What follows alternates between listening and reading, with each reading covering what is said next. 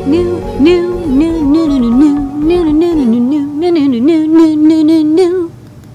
right, let's do this. Okay, first up, we've got this little thing. This is... That's it tonight? Yeah, that's it. That's all I got. Now, this is actually, Scott requested this, and he's right. This is a pretty useful thing. This is a compact SWD connector. It's a 0.05-inch pitch connector with 10 pins, 5 double row. And we have these on a bunch of boards, but this particular version... Actually, I'll show what the previous version looks like. It's kind of useful to see. So this is what most connectors look like for SWD, and you see there's a box all the way around it. But if you're making a very compact board, you might not want to have like that full shroud. This has a key, but it's not fully shrouded. So it works just the same place, and then as long as you need a compact build and maybe you want to put some components around it, and you don't get in the way of the shroud, then you can use this. But it's handy if you're DIYing your own boards that need SWD connector. Next up, we've got this slightly longer than usual pin female header. It's a 2x20 connector. And so the way this works is you can plug this into a Raspberry Pi, and it lifts up like a bonnet that you've connected. Actually, I can show it on a live Pi. So hold on. This Pi, I can disconnect this for now. So let's go to the overhead, and I can... Hold on, unplug this and I can show this off real fast. So we've got here like a normal Raspberry Pi with a bonnet, and you'll see we use these nice skinny connections for connecting a bonnet, but sometimes you're like, well, I need more space or more clearance. So what you do is you plug this on, and this gives you that extra 8.5 millimeters of height, and then these pins are just long enough that they can go into another socket header. So they're kind of like stacking headers, but for only like one item at a time. And then of course, if you're using this and maybe you want to like stick a battery in between here, or maybe you just need more clearance, it works just the same, but it's a little bit taller. So it's like kind of a lifter. Okay, next up. All right, next up we've got this NTAG 203 bracelet. We've had these with MyFair Classic compatible chips. This is an NTAG 203 chip. It's the same kind of bracelet. It's stretchy. You can fit it over your hand. But in that little round part is an NTAG 203 with 144 bytes of memory, and it can be read or write from pretty much every modern phone. It's an RFID NFC tag. Okay.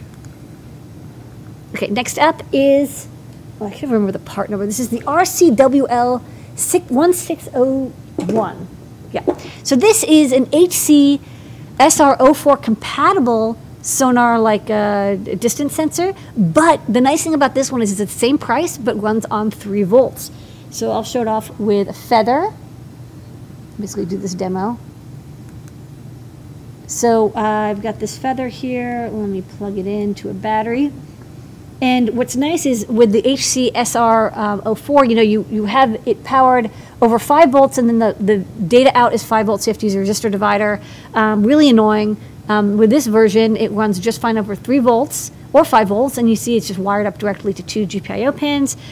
We've got code for this in MakeCode, CircuitPython, Arduino. It works just like those standard HC SR04 sensors, but it's 3 volt compatible or 5 volts. So we carry both, but chances are, I think you should get this one because it works better across the board for everything. Okay. Next up. We've got the version 2 of the Raspberry Pi powered Google AIY audio kit. So it's a DIY kit. You see here, it comes in a box with, can you go back and we'll talk about all the components, too forward. So it comes with a speaker. It comes with a fully assembled Raspberry Pi. It comes with a fully assembled bonnet, button, USB cable, cardboard, connectors, SD card. It basically has everything. Like it used to be, you would get it minus the Raspberry Pi and you had to include it, and then maybe there was some soldering. Now this is all in one, so you don't have to pick up anything else. You can even just power it from any USB port. Although if you get a power supply, then you can plug it in wherever you want in the house. It's got a nice big speaker, RGB button. They've simplified it. They've lowered the cost, but it's still the same basic AIY voice kit, just better. And you can put it together in a couple hours, and you can even configure it over an Android phone. So so let me clear this up. Some instructions, if you want to, you can build it and SSH in to control it. And like the instructions include information on how to do that. But if you have an Android phone, we found that you can actually just set it up, like I think using Bluetooth or something, and you can set up the SSID and configure it. And then when you turn it on, so this is it, and you can see there's a Raspberry Pi inside here, and you plug into the back, and there's GPIO for like hackers and audio if you want external audio. But there's the button, and so I can press it and ask a question. What should I ask the Google? The weather. Ask the weather? Yeah. Okay. Hey Google, what's the weather in New York? Right now in New York City, New York, it's 38 and clear. There you go. Tonight, it's predicted to be 36 and clear. So you can build your very own Ask Google AI kit. And what I really like about this is, unlike some devices that listen all the time, you can set it up so that it only works when you press the button. So it's you can make it so it doesn't, but I think it's better if you press the button and then it doesn't listen to you all the time, and it can answer questions only when you want. So yes, this is a version 2. The older version has been discontinued. If you've ever wanted one of these, pick it up. It's easier than ever and less expensive to put one together than before. Next up. Next up, we have the NRF51822 module. K-Town was asking, like, oh, can you send me some modules? And I realized, oh, we don't have these in the store. It's a good idea. We use these in our feather boards, in our Bluefruit Shield. It's a Cortex M0 with a Bluetooth radio, I think 256K of flash, 32K of RAM, has a bunch of peripherals, and then you can program it using Nordics SDK. There is also support for it in MicroPython because it's the same chip as the microbit, and there's also an Arduino core that you can install to use it.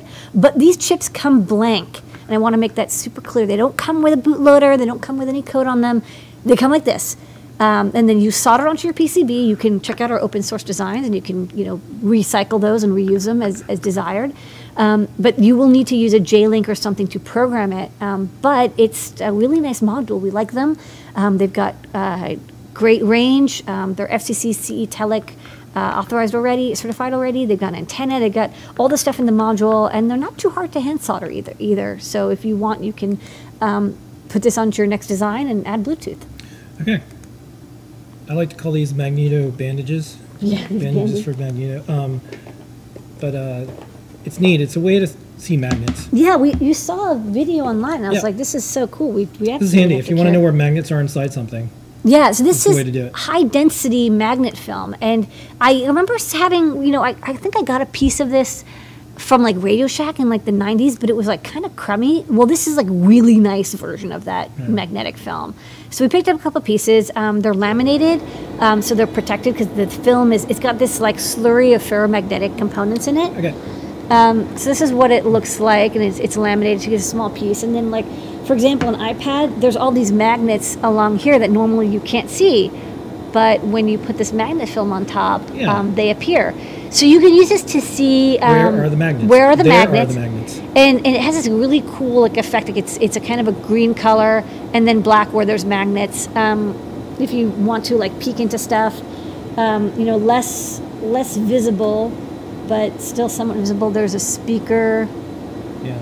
Not so much. These magnets are really strong, so you can see them. But if you have like buckyballs, these are also really fun because you can like put these underneath to play with. But we thought this magnet film is neat, and yeah, it'll detect any magnetic surface. What we should do is actually maybe get an electromagnet and then see how that appears as well.